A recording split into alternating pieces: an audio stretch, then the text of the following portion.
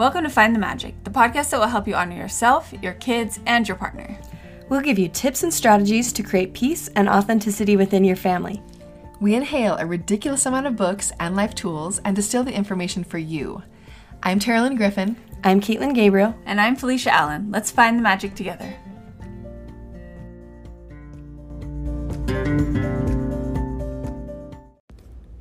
Hey everybody, we are so excited to bring you this conversation with Colin Kartchner today. All of us in the time of the pandemic have so many things moving online, and our kids are exposed to social media more, and we are going to be talking about how to have a healthier relationship ourselves, for our teens, and even for our little kids. I quickly wanted to tell you about a new program called Compassion Parenting by Dr. Mary Wild, who we have had on the podcast before. It is a monthly membership that gives you access to a anchored, present, loving community of parents all working together towards a similar goal. So we will link that in our show notes. All right. I hope you enjoy this interview. All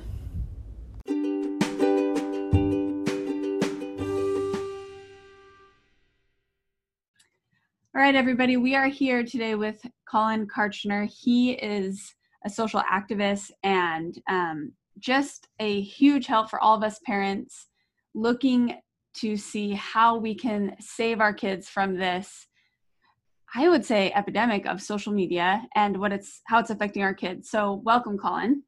Thank you for having me. Yeah. Can you introduce yourself to our listeners and just give that a little was such background? a good intro, though. We could just leave it at that, right? Leave it there. Yeah. So I'm a dad. I have 4 kids. I got 3 girls and a boy. My oldest just started 9th grade, and I've got 2. So 9th grade, 7th grade, 4th, and 2nd. 3 years ago, founded this little grassroots movement all by myself called I just called it Save the Kids, and started kind of just shouting about what technology and specifically social media was doing to young people.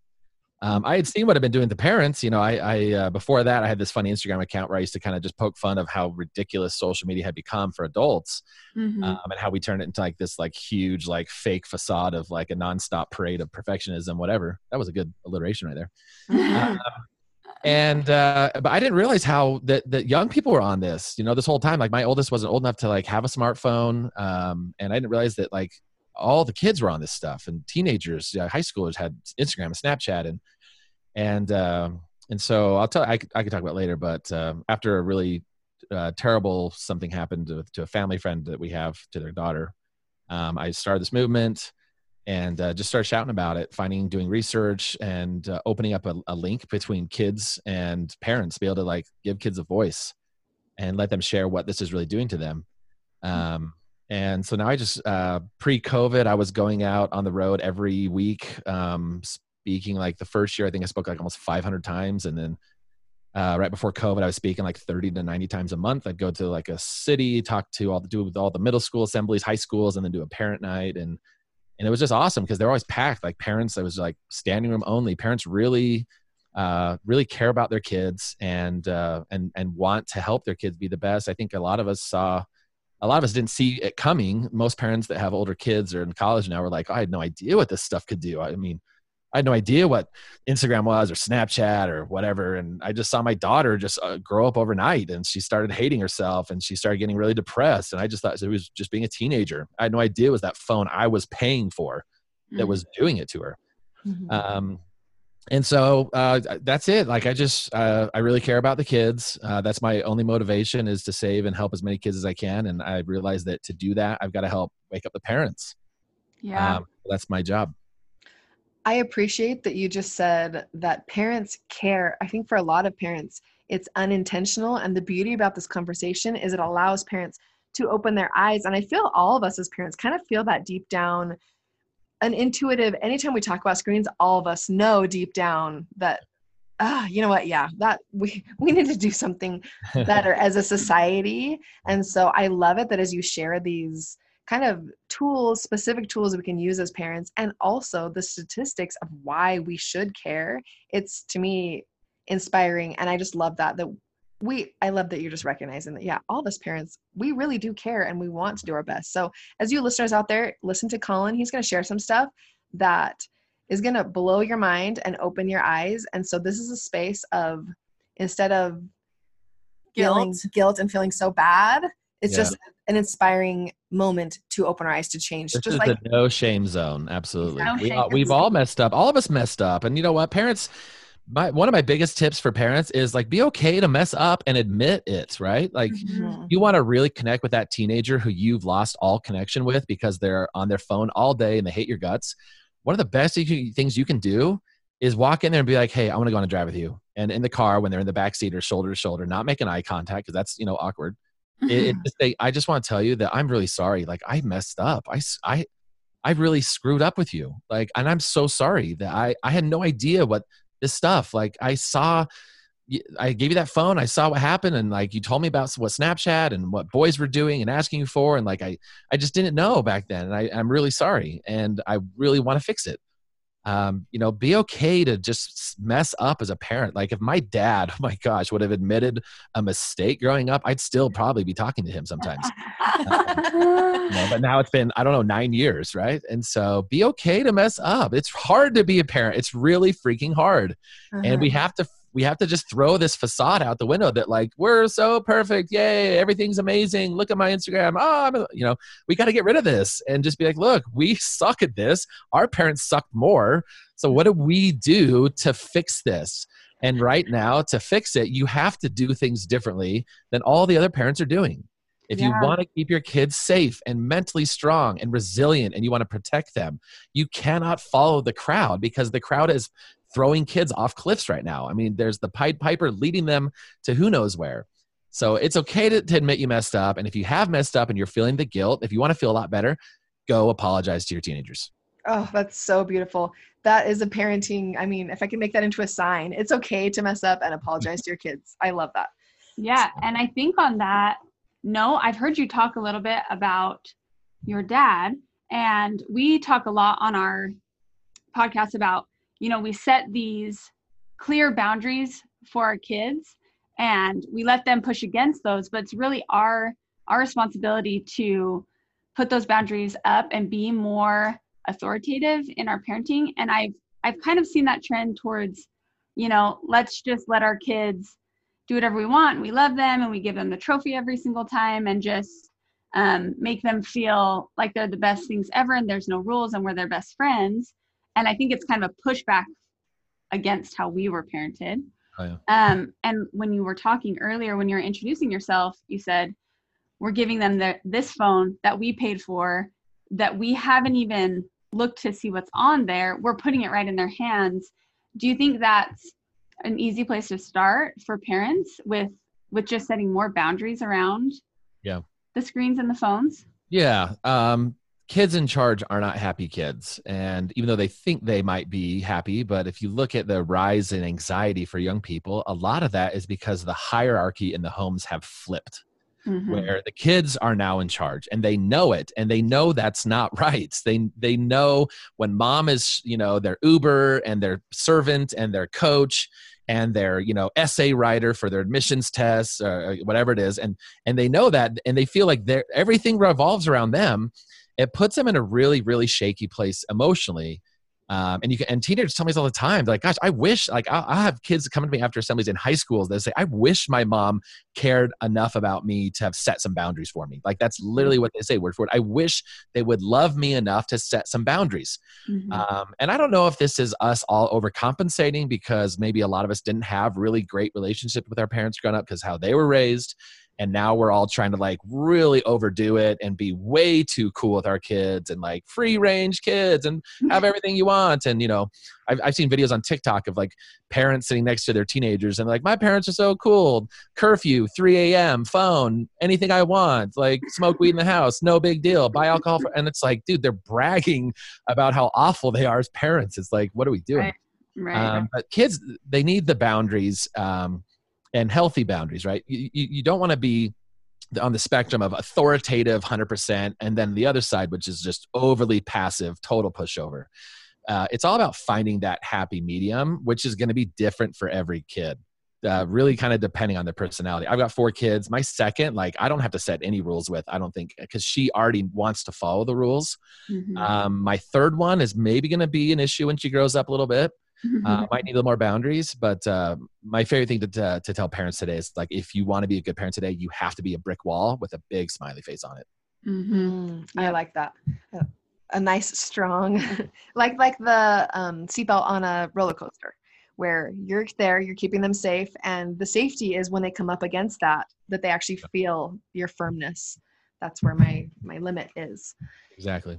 And if you think about that, I've heard that analogy, and I love the big piece of that I love the most is when you are getting on a roller coaster that's going to loop-de-loop and go upside down. So they have that bar that comes over your shoulders. What happens? They pull it down, and then some guy who makes $8.50 an hour walks by and just, pulls on it really quick just to like shake it for a second, right?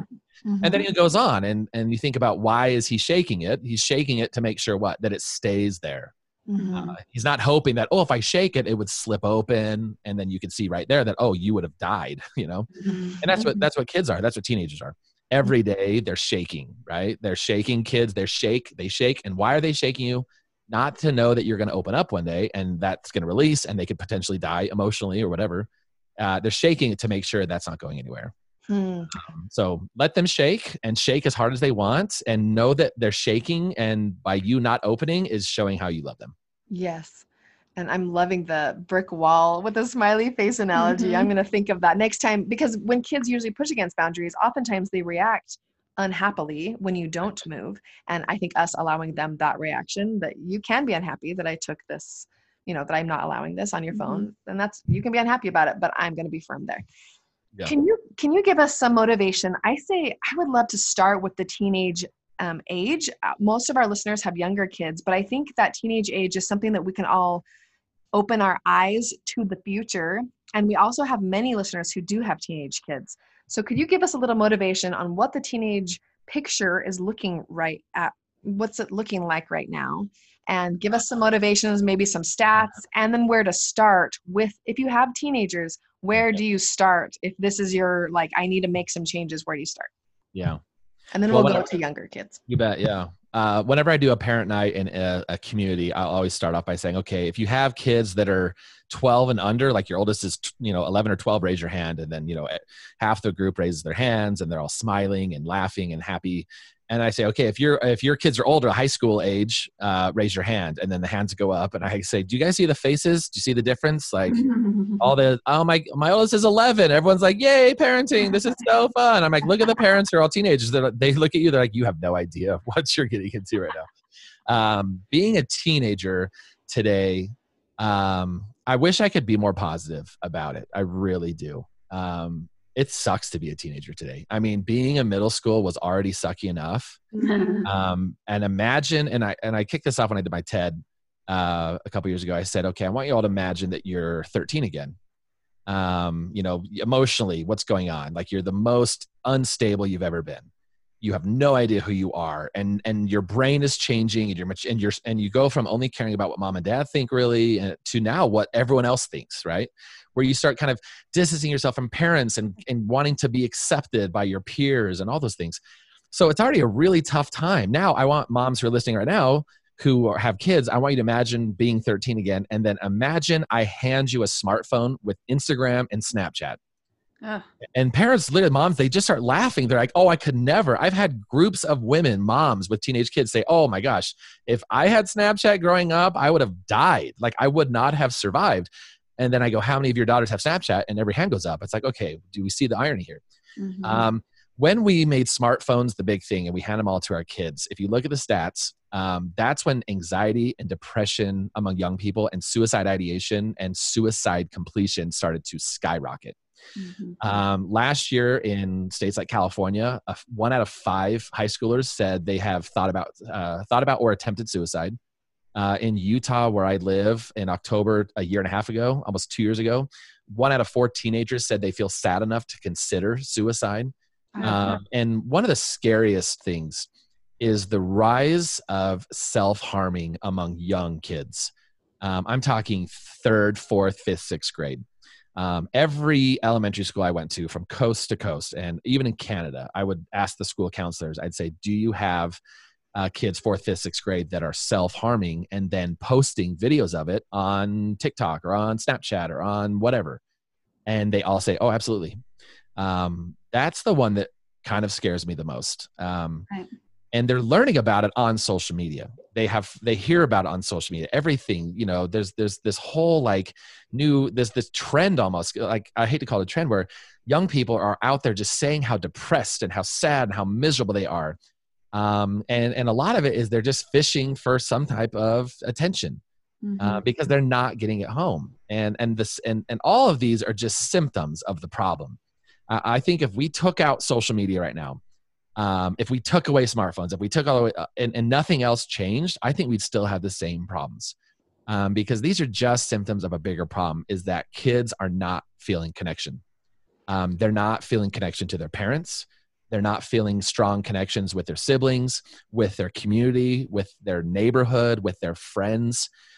We have kind of ripped away all the amazing things we had growing up that made childhoods fun, which is go out and play and don't come back till the light turns on, or don't come back till dad throws his sausage fingers in his mouth and shrieks that velociraptor whistle that all of us remember, right? Parents have all freaked out so much. I think a lot of that is because, some of us watched like Abducted in Plain Sight, or like the 10 Buddy tapes, or like all this stuff on Netflix, and we freaked out. And so now we don't let our kids leave the basement. But we've got to look at this. This is just a symptom. The anxiety, depression. I mean, these things are all signs of despair, and the opposite of despair is connection. So where are we losing our kids is in that connection. They need to be seen, heard, and loved. And if they're not getting that home because mom and dad are too busy with work, or too busy on their Facebook or Instagram, or whatever they are that is putting in front of their kids need those things. They need those. They're called needs for a reason. They have to be met. And so where can I get those needs met? I can, if mom and dad aren't paying attention, and I don't have a community or a neighborhood or a tribe anymore, I can go on TikTok and like pull my shirt up a little bit and shake my booty and throw it back and lip sync to the worst lyrics ever. And suddenly, boom, boom, boom, here's some likes, and I don't know who they are, but you know what? That feels a lot better than the attention I don't get at home.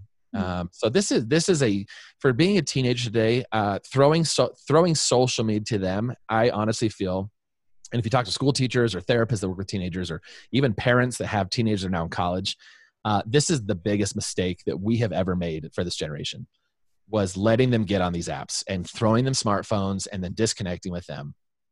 It has caused more problems. I mean, we worry about things like gun control and school shootings. I mean, the deaths that have been caused because of this technology and what it has done to kids is way higher than any other issue out there. Suicide rates for most states for 10 to 17-year-olds, suicide is the leading cause of death for most states for 10 to 17-year-olds now. And it all starts skyrocketing right when we threw smartphones in their face. Would you say gaming and social media are in the same level? Oh, yeah. I've heard you talk about gaming a lot. Can you just say a couple words about that, how that compares to social media? Because I know that boys and girls also have tendencies to be drawn towards either, but I just want to make sure parents listening know how both of them affect kids. Well, first off, let me just say that gaming today is social media, 150%. And if you don't believe me, ask why do they have a headset when they play Fortnite? Or why do they have a headset when they play Roblox, or when they're playing Minecraft? Social media, gaming for boys especially, is a form of social media. They're talking to friends, or worse, strangers who they shouldn't be talking to. I had a kid on my podcast, 18, that I just posted last week, named Jack, who drove out from Denver, and he talked about his how he got sucked into gaming in 6th grade and then 7th grade, 8th grade. And he was playing the games that a lot of your kids play, like the Clash games and the Fortnite, whatever. And he said, I remember feeling I had this overwhelming sense of responsibility for the game, for my clan, the people that I was playing with. I felt like if I wasn't playing, that I was letting them down. Gaming today, and shame on the gaming company, and congrats at the same time. They have figured it out. They have found a way, and I know a lot of it is because the gaming companies hire child psychologists that work side by side with coders and developers, and they say, hey, if you tweak this, if you throw this in, boys and kids are going to react so much higher. They're going to play longer. I mean, they literally have these people on staff. They have found a way to give boys, especially, everything that boys crave, that we as their parents and a society have taken from them in the last 15 years. Mm-hmm. Boys, what do they love? I'm a boy. What do boys love? They want to collaborate with friends. They want to move objects through space and time.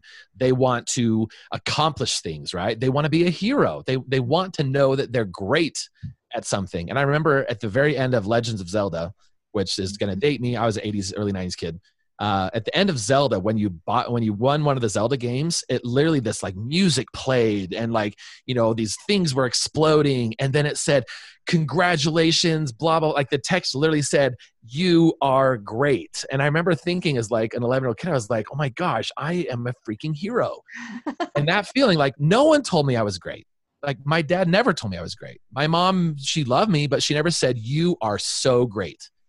And now the games are doing that on acid, on steroids to the 50th degree. Mm-hmm. They are giving boys the things they want, moving objects through space and time, collaborating with peers, being able to level up, to be a hero, to be able to go fight bad guys, to be able to just, you know, do all those fun things, because we took that away from them. The ability to let them just run around and be boys and be girls and go play and go get dirty and mess up and like be awesome at something. And especially now, like one of the saddest things when you walk into middle schools and high schools, when you see, especially if those schools still let phones on campus, which I don't understand why they do that. You see so many boys just sitting on the hallway with their hoodie on, just totally isolated, totally alone. And they got their phone sideways and they got their AirPods in and they're all playing games. Mm-hmm. Either watching YouTube or they're playing games. And I think about this when I walk into schools and I see, like, you walk into a high school, middle school, and like the school tells you right away, what do they value? You see banners for the football team. You see banners for the basketball team. You see banners for all the sports and athletes. You see trophy cases. And so you walk in as a kid and you're like, that is what this school values. So if I'm a socially awkward, skinny, you know, prepubescent boy who really doesn't know how to talk to people and is not any good at any sports, like, where is my place? I have nothing. I have no tribe. Like, why wouldn't I go play video games all day, right? Why wouldn't I want to go sit there and put a AirPods in and go pull my game out and then just bust it out and win and crush and be a hero? Like, why wouldn't I do those things? And so it is a very, very slippery slope to get your boys really into gaming at a young age and let that continue. I have no problem with video games. Well, I do. I don't have a problem with video games moderation. If your kid plays Minecraft, awesome. If your kid plays Fortnite, awesome. Play with them. Mm-hmm. Get on the headset and connect with them that way. And then play for 45 minutes and then get off. Don't let them get sucked into the constant dopamine and the addiction part that really steps in. Because if you lose your boys to video games, it's really, really hard to get them back. Because again, they're just so good at this is how they were all created. Like, I mean, Fortnite is free. Fortnite made $1.9 billion last quarter. Mm-hmm. Like, how is this possible? Right? They have dialed it in. I could go off forever on this, but just, you know, if your kid's a gamer, I love them. I love gamers. They're awesome. But if they're playing a lot, like, we need to really step in. The games, if you let them, they'll just keep going, go, and they're not going to stop. You have to be the brakes and step in. Again, go back to that first part, talking about setting boundaries, especially for those kids who want to game all day. Yeah. And I think the two big problems there are obviously the addictive quality that these games have, but then also that just silo effect. So I was laughing when you're talking about Zelda because I totally played that growing up. Ocarina of Time, loved it, felt so good. But guess what? I didn't play by myself on my phone all the time. I played with friends and we were talking and enjoying. And, you know, I've talked with a lot of grown men about this who did play video games, and it was a social thing. And then they went out and played, you know, hockey in the street after they played for a couple hours. And I just see this with kids now. They're all just going into their own little phone, separate from each other. They're all maybe together sometimes, but they're all just on their own little phone, worried about their own little world. And that part seems so dangerous to me. Yeah. The isolation is the problem. Right. If these boys were all together in a room, in a basement, all playing, laughing, you know, for an hour with pizza, then they all went out and, you know, toilet paper the house afterwards, I'd have no problem with this at all. Right. But again, it's a symptom of the overarching problem, which is that kids aren't feeling a connection. Right. Kids tell me all the time that they're depressed. You know, they come to me, they're like, I have depression. And like kids like sixth grade, they're like, well, Colin, thank you so much for the assembly. So I have depression. And I'm like, wait a second, like, hold on. I don't think a lot of these kids actually have diagnosed depression. I think that they are just craving connection and community.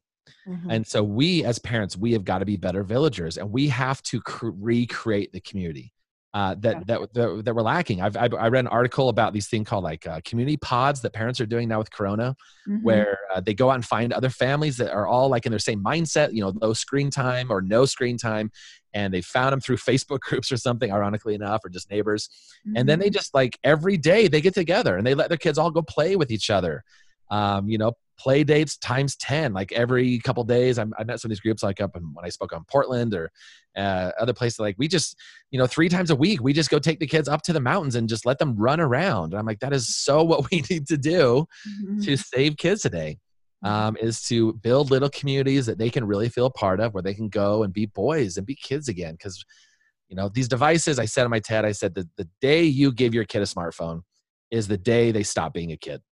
And that's, I guess some weird, you know, parents like, really? And I'm like, just go ask any parent, right? That did that. And now their kids are in high school or college. That's when we end childhood pretty much. If we're not stepping in, at least in setting some good boundaries. In one of your podcasts, you mentioned that, or maybe somebody here you're talking to mentioned that the things we don't get met in our childhood, we spend the rest of our lives trying to meet those needs.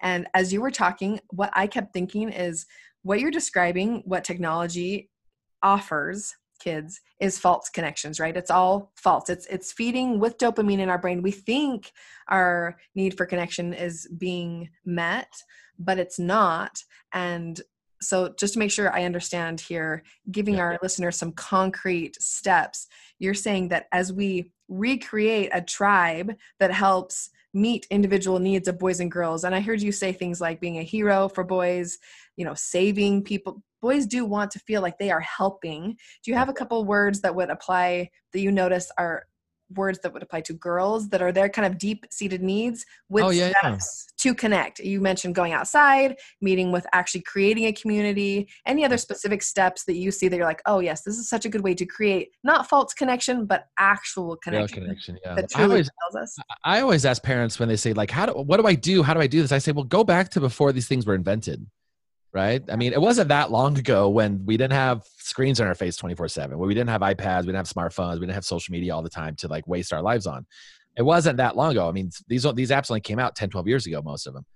So let's go back before then. What did we all do back then, right? We got together, right? We had fun. We had events. We had parties. I know it's hard to do that right now. But we were planning stuff. It was that I can't remember a day where I was not hanging out with friends when I was growing up. Like literally every morning I woke up and I went to my friend Jake's house, and there was always 4 or 5 friends, and we just hung out all day together and we just did stuff. Now, of course, with Corona, it's tough. But that doesn't mean we can't not do stuff. Planning activities, arts and crafts days, where all the kids come over to your house and there's like a big craft thing going on. One thing I think we're missing a lot, that we need to bring back, that will really help your kids, is doing service projects with each other. Service projects, my gosh, like you want to help kids stop worrying about what's on their screen and start looking outward and learning and building empathy, all those things that screens are stealing from our kids. Getting together and doing neighborhood, service projects, or with your siblings, or, the nieces and nephews. I've talked to families where they're like, hey, you know what, once or twice a month, we just get together and we do something where we build like packets for the homeless, or we do, clothing drives, or just go down and feed the soup kitchen, whatever. So it doesn't take a whole lot. The great thing about your kids, as little as the ones you have are old, it doesn't take a whole lot for them to really feel seen, heard, and loved. I mean, literally, if you can find 10 minutes every day to just shut off everything in your mind, put your phone away, and just sit on the floor with your little 5-year-old and just just play Legos with them, or with your 17-year-old, it's just, throw them, get him in the car and go get a root beer float, and just let them, give them the aux cord and let them just pick the music and just dance party in the car. Like, they don't need hours a day to be reminded that they're loved and there's connection there. Try to do 10, 12 minutes. I talked to a therapist who had on my show, my podcast a while ago, named Dr. Amy. And she said, when she was on my panel in Washington, she goes, She's like, just try and go for 12 minutes. You know, I don't care how busy you are as a parent. You don't have 12 minutes to sit down with your kids and just like read a book or play some Uno or play a little, you know, board game or go on a walk or go kick the soccer ball. Like we can all find that. It's going to come down to a lot of us setting new priorities for ourselves and making sure that we're not wasting time doing the things we don't want our kids to do, you know? Well, that's the thing is it's all of us getting uncomfortable because we're so used to when we feel bored, just head on over to our phone and get that dopamine hit ourselves. And I think it starts there. We can't expect our kids to do anything that we don't model. Yeah. And so I think in that vein, what are some tips you have for families overall who want to detox from that screen time? That's something I've been sharing a lot over on my Instagram is stories of families that have been detoxing as a family. Mm-hmm. So many amazing stories coming in of parents like, oh, I saw your video of your friends that did a whole month and now they're on year 2 of screen free with their boys. And, you know, we're on day 3 of no screens or day 6 of no screens. And I've already seen a huge change in my kids. I got a bunch yesterday from parents who are like, holy cow, like my kids are napping again. Like this is the first time, like a mom sent me a photo of her daughters, like probably like 6 fall asleep in the car. And she's like, she has not napped in 3 years. And she's took a nap every day. Obviously a lot of that because the constant overstimulation of those dang iPad games is not letting the brain relax. We can talk about that later. But doing a detox as a family, I think it's time for a lot of parents and families to get together with their kids and say, hey, as I look around the family, what are we always doing? Like we're on a couch and we're alone together. We're together, but no one's talking. And when we're at dinner, you know, people are on their phones. And of course, kids are following our example, right? It's always a monkey see, monkey do thing. So parents lead the charge and say, hey, we're going to do 7 days of no screen time when you're not at school or online schooling and we're together. And set that up. And if you want to learn how to do that, you can go ahead over my account and or go check out my podcast. We've had a couple recent posts, a couple episodes talking about how to do that. But planning activities and getting your kids on board and say, hey, and in the coolest part, you say, hey, we're just going to do this for a week. We're just doing it for a week. This isn't going to be forever. We're not going to be Amish. We're not going to go live barefoot in the woods. Like we're just going to try a week. Mom and dad, or, you know, whatever the home life is, we're going to set the example. And here's how we're going to do it, and go buy a bunch of board games and go plan some activities, because I promise you, if you want to do a detox and you just say, let's just rip the devices away, and then, you know, suddenly we'll remember how to play together, like you're just going to be crickets. You gotta have something ready to go. One thing, Mary Thorne, who's our really good friend who I did that podcast with a couple of days ago, posted a video of how her and her boys and her husband went screen free for a month, and that ended up being 2 years. And it changed everything for them. She said, you can't just take the games away and the phone away. You have to replace it with your time. Mm-hmm. So get ready to replace that with your time. So my biggest, I think, tip for parents, things that can help you not feel the urge to go pull your phone out and not feel the urge to go numb out in front of your kids, because that's, you know, what we've been doing and we've got bad habits. One of my favorite things I ever did was 1.5 years, 2 years ago. Is I unfollowed everyone on social media but my wife.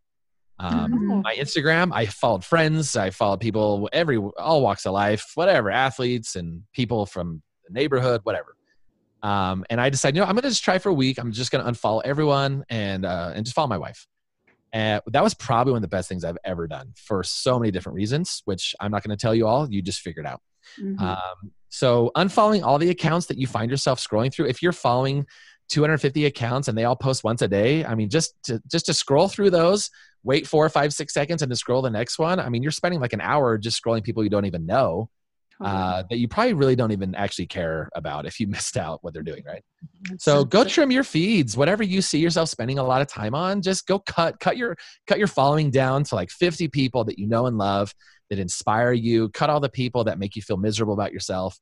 That'll be a great way to do that. And another option I tell parents is to go find an app like Moment, where you can put it on your phone and you can say, give me a half hour on Instagram, give me a half hour on Facebook, and then it'll lock you out for the rest of the day. Oh, wow. Like it's literally like 12-step program for detox your own brain. So there's apps that can help you with that screen time stuff. So many things. I don't know. I mean, it's just, I'm telling you, once you get to like past day one where everyone's freaking out about, oh, we're doing a detox, no screens. How do we do this? I don't know how to be a parent. I don't know how to be a kid anymore. Once you start after a day or two of that, it'll be the best thing you've ever done. I promise.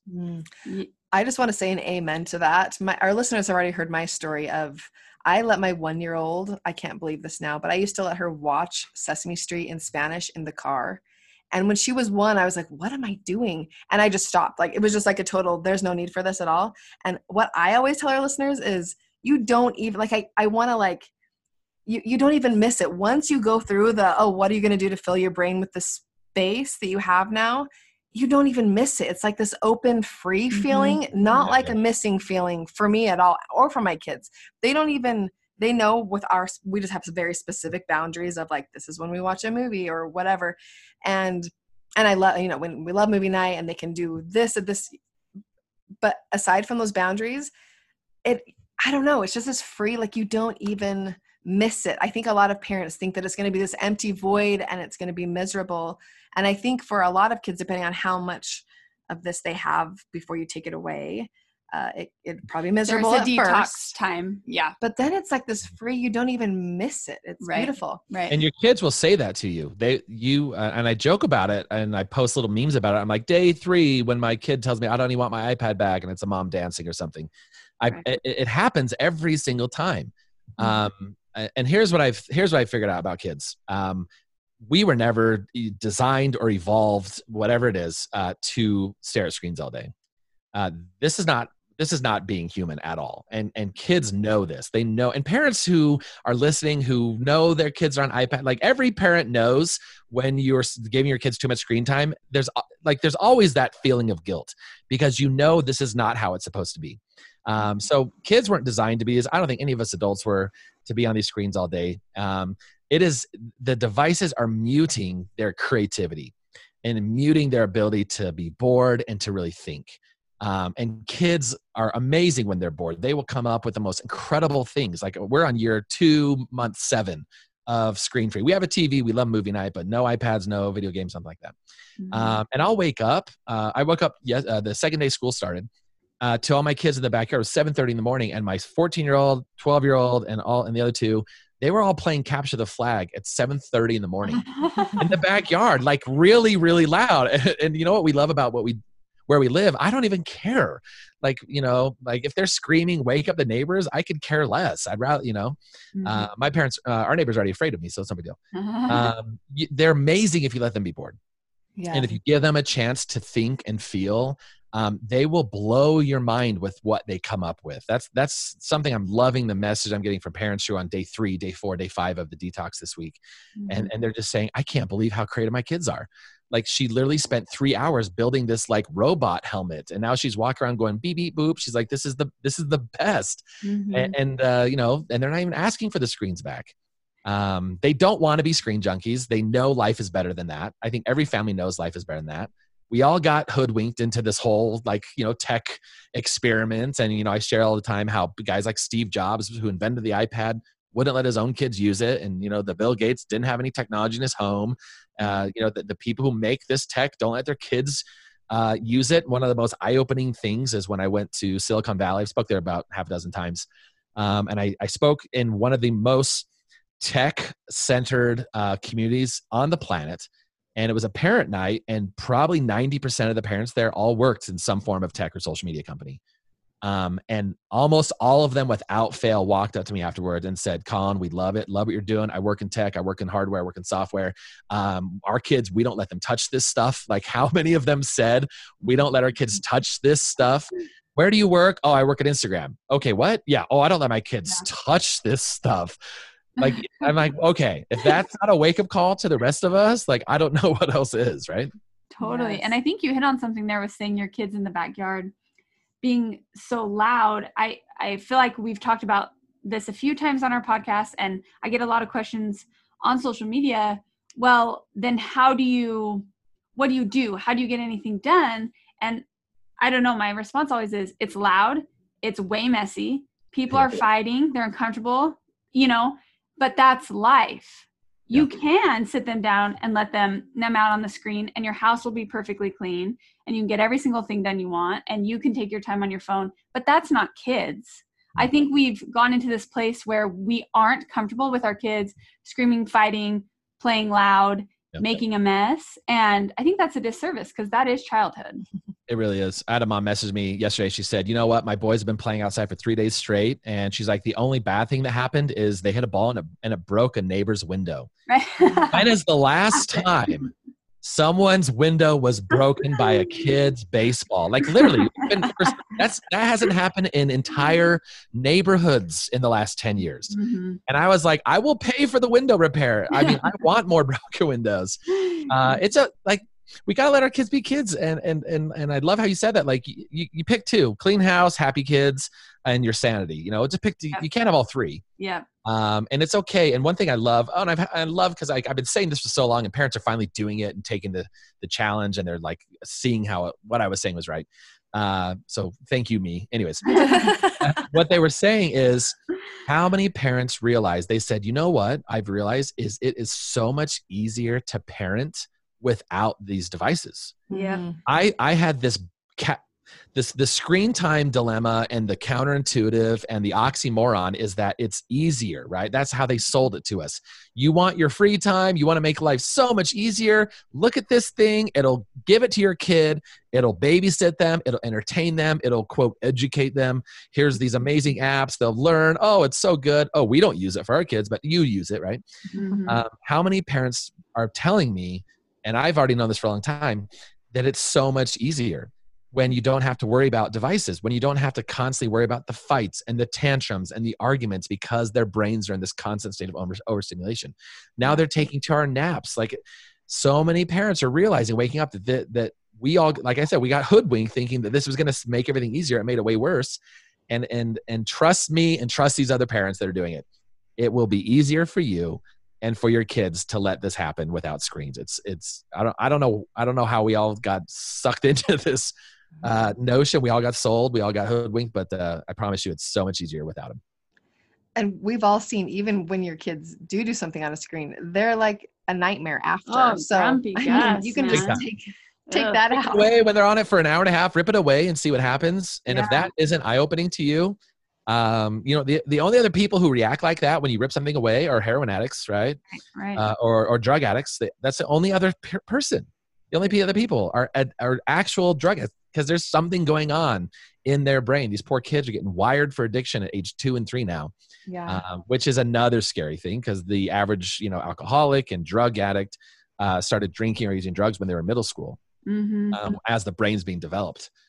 So we're wiring these kids for addiction way too young. But the good thing is their brains are all made of plastic. They can all be unwired, and it doesn't take a long time, I promise. Oh, that's so beautiful. So can you dive into that with the little kids a little bit? I think most of our questions that came in through social media are, are there any pros to letting my kids have social media before X age? Or, what about the screen time with their little, or the, learning games? Can you talk to that a little bit with the little kids? Yeah. Well, if you have not yet read this book, I've been shouting about it for 2 years. It's called the book's called Glow Kids. Please go pick it up. When you have a baby, they show you the video of like, don't shake the baby, or like, don't whatever those videos they show, they need to say, here's the don't shake the baby video. Here's the other video, and here's Glow Kids. Like, it should be mandatory reading for parents. You need to go through it and see from a PhD, from research, from a professional, what these devices are doing to little itty bitty brains. And I'm talking about, when they're 8 months old and they start crying because they can finally sit up in your grocery store, and they start freaking out, or they start crying. And you just hand them a phone, or you hand them an iPad to shut them up. Yeah, that shut them up for a second, but what is that triggering in their brain? So go get the book Glow Kids. I tell parents, I say, you only need to read the preface and chapter 1, and it will change everything for you. I promise. So if you hate reading like I do, I like reading, but I've never finished a book in my entire life. I usually get about halfway, then I read the last page. I'm like, I got it. And it goes into the games too, or the educational ones, ABC Mouse and Raz Kids and all those games where you're like, this is educational. It's so good for my baby. And that's how it's marketed to parents. Right. It will explain to you how those actually aren't doing anything good for your kids. That out of the mountains of research about screen time development and screen time learning, that it will show that there's one research that actually has any benefit to screen time learning. And that was an increase in pattern recognition. That was the only thing so far that's come out as a good, a pro or a benefit of that is, the ability to recognize patterns sooner, which I don't know what that would help with. Right. Right. Maybe being like a seamstress. But the mountain of stuff on the other end, now coming out. I did a podcast with an occupational therapist named Michelle Pine, which I'll release soon. And she said that in the OT world, there's a new term called virtual autism, where kids are being misdiagnosed with attention disorders and with low spectrum autistic disorder, which is actually being false attributed because of too much screen time since they were very, very young. Oh my. Putting their brains in a constant state of overstimulation. Those games, even the ABC Mouse and Raz Kids, they all use dopamine loops. They all trigger dopamine, to keep the kid playing. And these itty bitty brains are in a constant state of overstimulation. And what is it doing to them? The science is coming out that kids, the verbal delays. Oh my gosh, how many kids at 4 and 5 can't even really speak that well, being tied to too much screen time? Kids' emotional delays. Go talk to your kindergartner teachers and say, how many of your kids in the last 5 years have you noticed just change of behavior and tantrums and outbursts? They're like, we can't even handle it anymore. How many kids can't even hold a pencil when they come to kindergarten? But if you hand them an iPad, they can find YouTube, they can unlock it, download a VPN network and jump on the firewall. So you've got to do the research yourself, because if you ask your friend at High Fitness class whose kids all look at iPads all day and you say, hey, have you ever thought about too much screen time? What are they going to say? Oh, no, what? No, I don't believe those conspiracies, whatever. I need my me time. They need their, what am I going to be, Amish? I need to let them have their screen time so mama can, have her sanity, whatever. Go look and see what the research is actually doing. And I promise you, it'll blow your mind. I got to page 22 on Glow Kids. I talked to my wife, and that day we threw away 2 iPads, 2 Kindles, an Xbox, a PS4. I swear everything. I literally chucked them all in the garbage 2.7 years ago. And it was the best thing we ever done. Wow. It gives me the shivers actually, because first of all, that shows how powerful the knowledge is. But second of all, as you were talking, we talk so much about when you feel an emotion, you feel it, you lean into it and you go through it. That's the only way. And as you were describing that, I don't know why, but it just dawned on me that literally it's addiction programming, it's all sorts of programming, but to feel a negative emotion when your baby is crying and here, numb it with this. I didn't grow up with really much screens at all. And I still feel a pull. If I'm feeling anxious, I do just want to go numb out. I have the pull. I obviously have set boundaries that make me not, but I still feel that pull. So imagine having that your entire life and not knowing how to actually feel the negative emotion. So I don't know why, but as you were talking there, it was like a ding, ding, ding. This is not just connection and brain development. This is the deep part of being alive. That's just part of feeling our own feelings, that screens actually offer us the opportunity to be robbed of that entire experience, which I actually think is part of just being human, right? We have to feel them. We have to feel those feelings and lean into it. So I've had high schoolers say that to me after assemblies, come up to me and say, Colin, as you were speaking, talking about all this, I realized something, that I have never had to really feel anything. Ever since I was a kid, I got an iPad when I was 6. I got a smartphone when I was 9. And anytime I don't want to feel and I want to numb it, I just pull out my phone. And a girl told me, she's a senior in high school. She's like, I just realized that I've never really had to deal with that. You want to know, I think, why we have such an anxious, riddled group of young people, so anxious, struggling with their mental health. If they learn at month 8 that this device that mom just threw in my face will make me feel better when I just had a tantrum. And my mom didn't pick me up and give me a hug or, play with me or make eye contact. She just threw a screen in my face. That screen became my pacifier. That screen will always make me feel better. It'll always make me feel better no matter what. And these kids then become 5 with an iPad, and that screen always makes them feel better. Then they become 9 with an iPhone, and that screen has always been there for them. The amount of kids that I've talked to paramedics, first responders, ER docs across the country, the amount of kids that have attempted suicide simply because mom took their phone, it is mind-boggling. It is the number one cause from what I've seen of suicide attempts. Something to do with my parent took my phone, my mom took my phone, my mom took my Xbox. Just ripping that phone away is making kids feel like I don't even want to exist anymore. And I think a lot of that is because since this kid was a baby, that device was everything for them. And so if any other reason to not let your kids let the iPad be their babysitter and let them numb out on it, I mean, I have no problem with moderation and a little bit of time here and there, no problem at all. But if that right there doesn't say, hey, maybe we really should think about what we're letting screens, what they mean to our family, to our kids, like what purpose they're serving. Maybe it's time for us to really rethink this. If not, like we did, just chuck everything into a volcano. Yeah. And our listeners have heard me say this a few times because we get a lot of questions about the learning apps. And I just feel like, why? There's so many other ways for them to learn.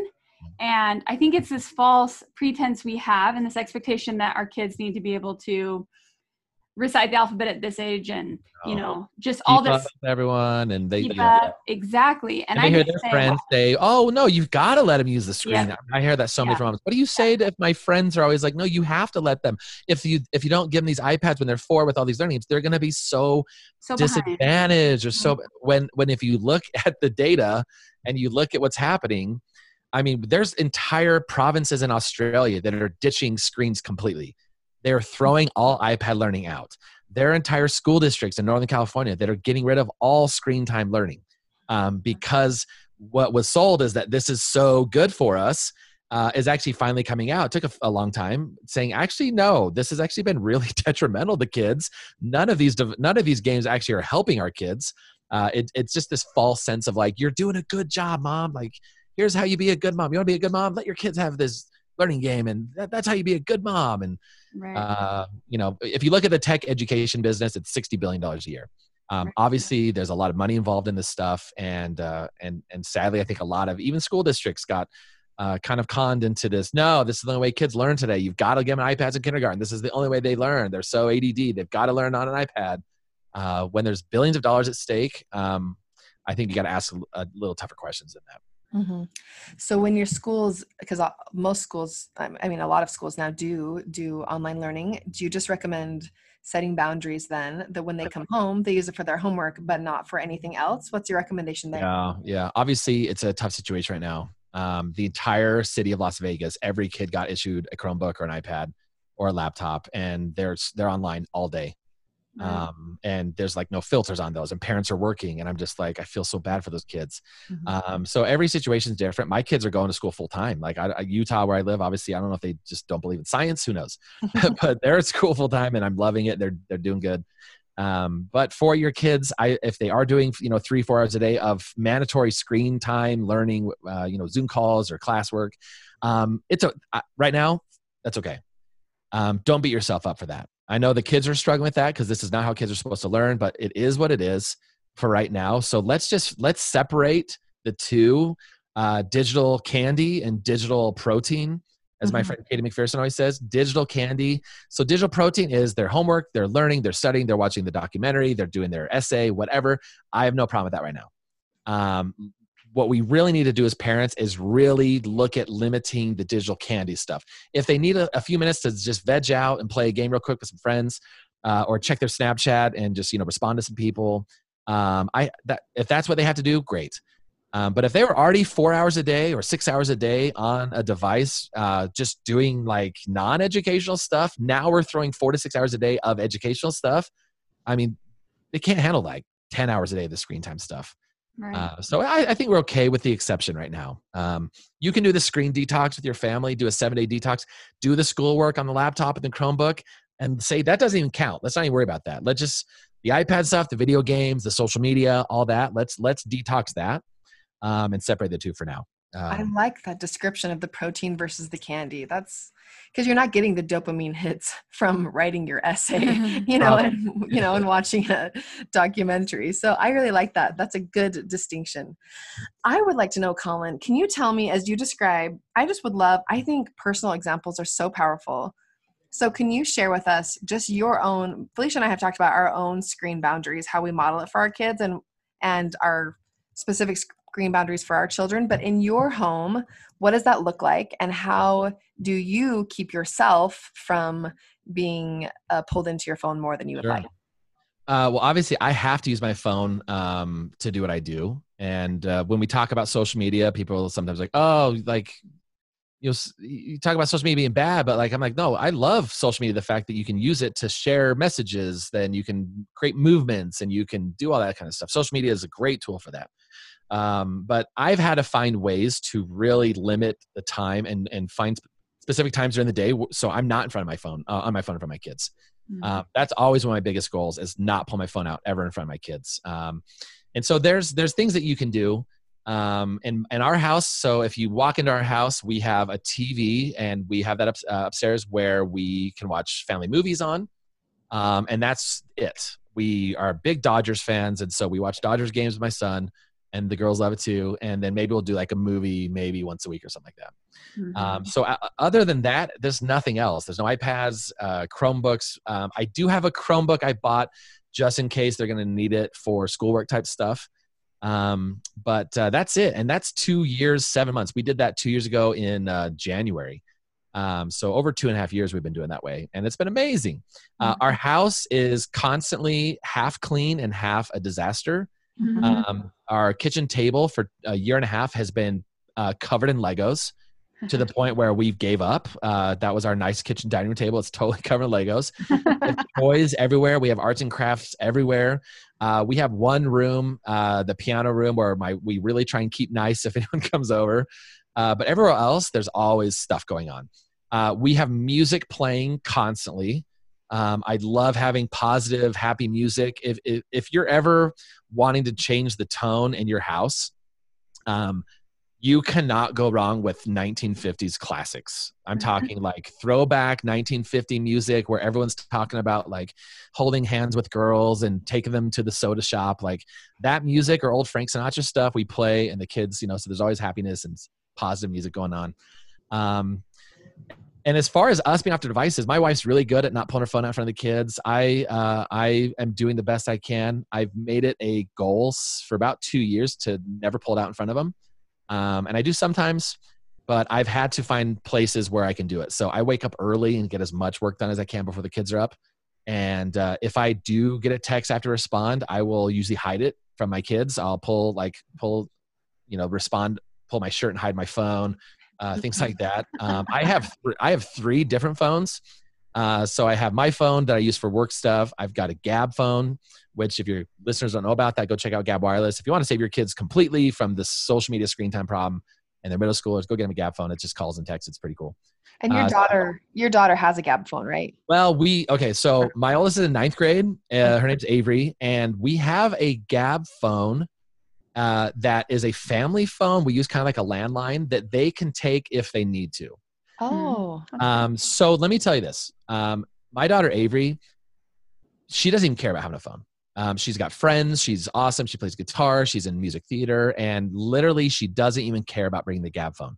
And I think a lot of that is because we did not accidentally make a smartphone the most important thing in her life. Mm-hmm. Parents, when you give your kid a phone, especially when they're younger, I'm talking like tween, I'm talking like 8, 9, 10, 11.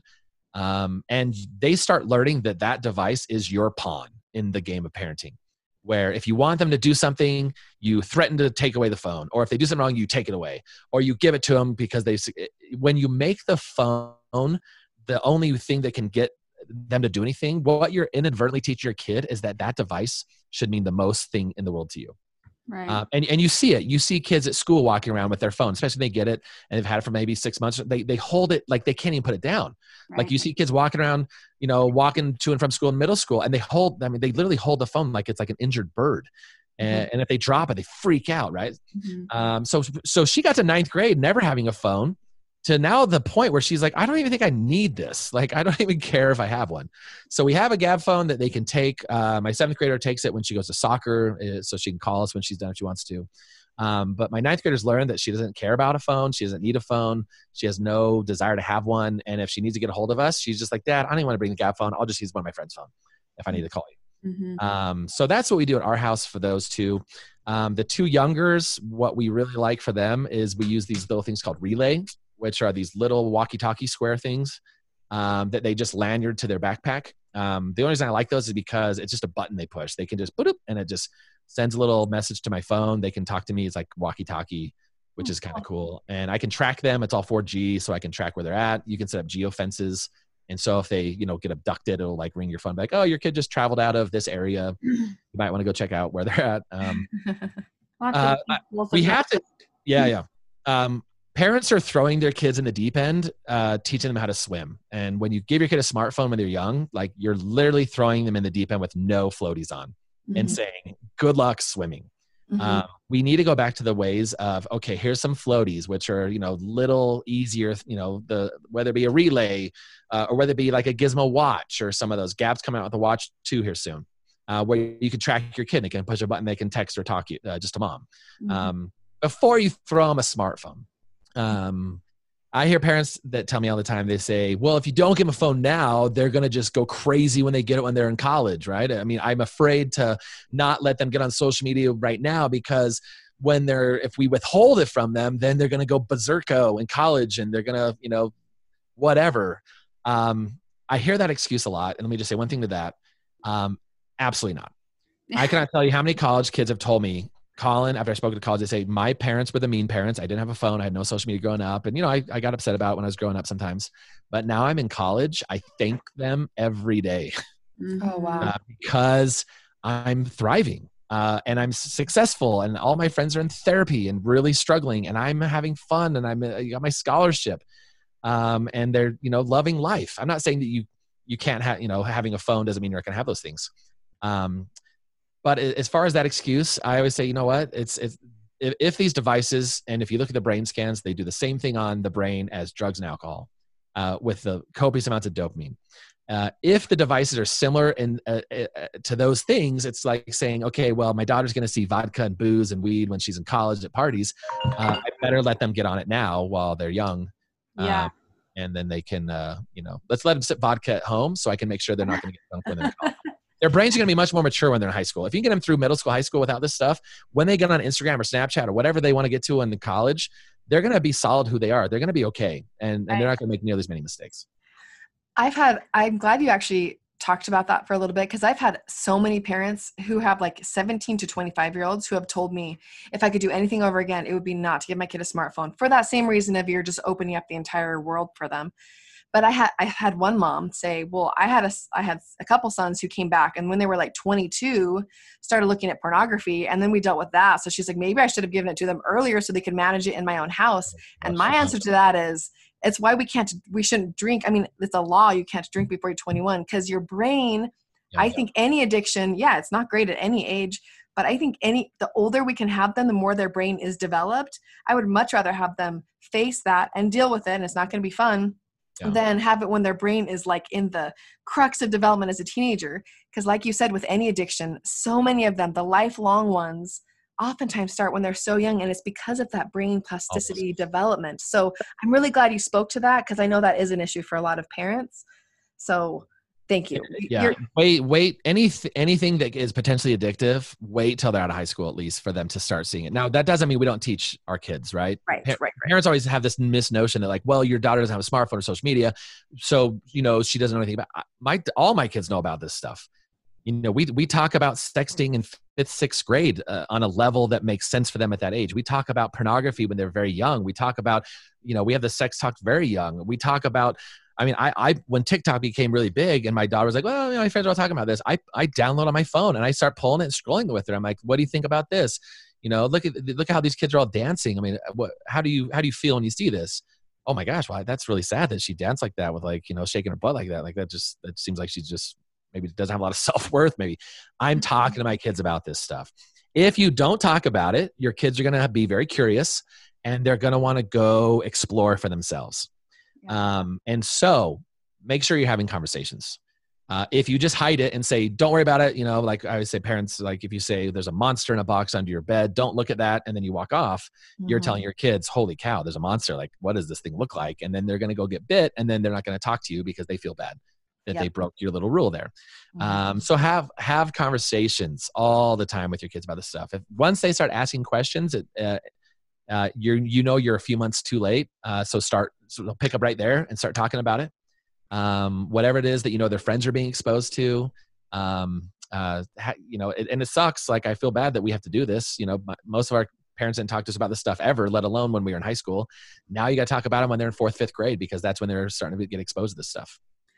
I agree 1,000,000%. I think, and that goes back to connection. You're talking about real connection, and talking about those difficult things actually creates beautiful connection. I've known you are a proponent of the book, Good Pictures, Bad Pictures, right? Do you recommend that as a conversation starter for parents? Yeah, I just did a podcast with Kristen, who's the author of that. I love that book. That's the book we bought. And there's one for little kids and one for slightly older kids. It's a fantastic book to start right around probably age 5, sadly, is when you have to start with that. And because they might go to a friend's house and on an iPad, that kid might be like, oh, look at this I found. Look at these boobies, and you're like, oh, they don't know what to do. So Good Pictures, Bad Pictures for your little toddlers is a great place to start. And don't be afraid that if you talk about it, that's going to make them more curious to go look at it. In fact, that has always been proved counter. That's usually, people always say, well, if you talk about suicide, it's going to make kids want to think about it more. Actually, it actually helps to talk about it, because it gives them a place to, to think and ask questions. So pornography, the average age a kid will be exposed is around 8. And so start around age 5 is when you want to start talking about it, and what they do if they see something and how they need to react and come to you and look away. Prepare them for this stuff when they're younger. Because if too many kids, like you said, too many kids at 12, 13 are literally fighting the porn industry and fighting the social media industry all by themselves. And that's a really, really sucky situation for our kids to be in.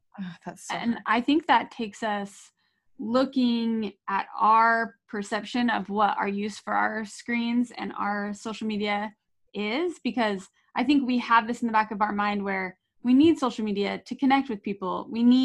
Our kids need phones to learn, if we have that perception, and just kind of changing those, because we have to change first.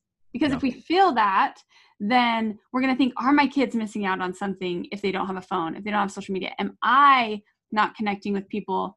But I love the book Digital Minimalism by Cal Newport. Oh, yeah. And it's so great. And he talks about, if we want some concrete steps, is remove all of our stuff. So you're totally detoxed, you're on nothing. And then be intentional about, okay, so if my need is to connect with my family, is the best way for me to use Facebook, or am I just scrolling mindlessly through people's feeds? Or should I rather schedule a lunch with my mother-in-law? Exactly. And I love that way of looking at it, of what are our needs and what's just this dopamine want hit, numb out thing. So Colin, I want to be mindful of your time here. I know we've gone a little bit over, and I would just love to hear, we ask all of our guests, what is one habit that you have that is a game changer for you and helps you find the magic in your life right now? Microwaving a donut. I don't know if you've ever done that. I did not learn about this until like 32. That was probably the biggest game changer in my life. Besides that, there's a lot of little things that I realize as I get older that really matter. We all have our own different value systems, and there's no reason to shame different value systems. Some people are all about accumulating wealth. Some people are about changing the world. Some people are all about just, catching up on The Office. It doesn't really matter. But I think one thing that's really, that as I've grown up and changed, is really looking at everyone I see as like my brother or a sister. I don't care who it is. Our country, man, we are struggling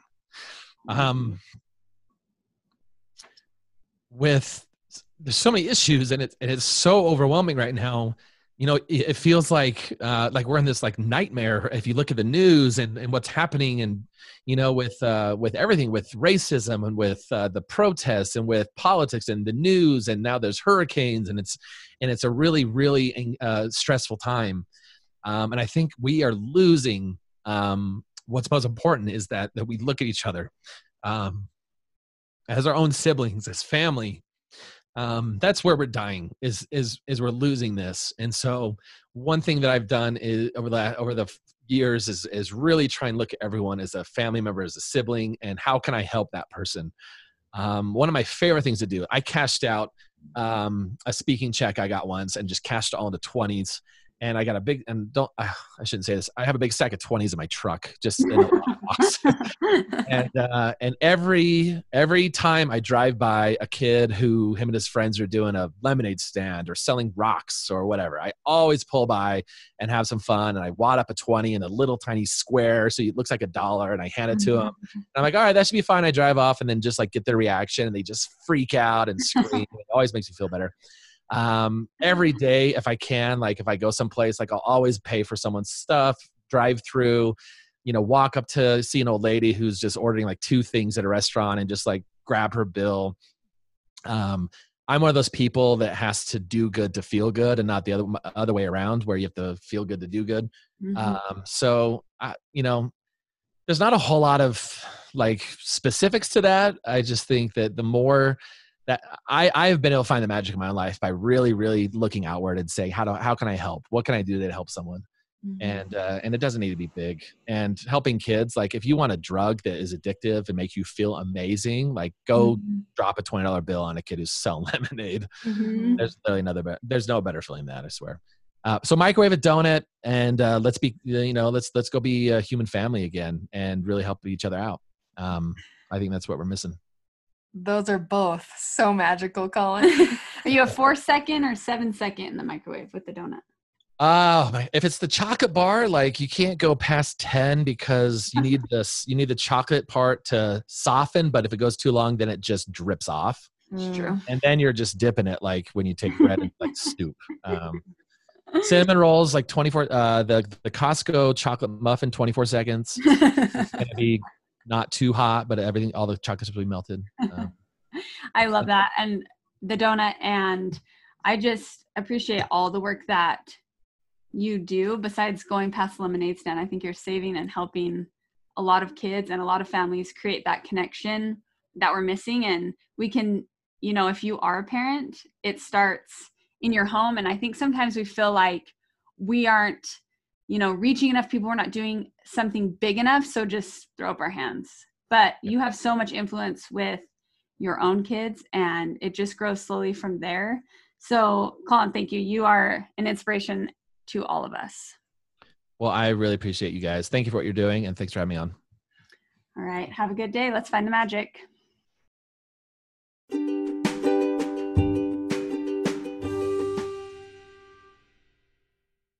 Hi, I'm Daniel, founder of Pretty Litter. Cats and cat owners deserve better than any old-fashioned litter. That's why I teamed up with scientists and veterinarians to create Pretty Litter. Its innovative crystal formula has superior odor control and weighs up to 80% less than clay litter. Pretty Litter even monitors health by changing colors to help detect early signs of potential illness. It's the world's smartest kitty litter. Go to prettylitter.com and use code SPOTIFY for 20% off your first order and a free cat toy. Terms and conditions apply. See site for details.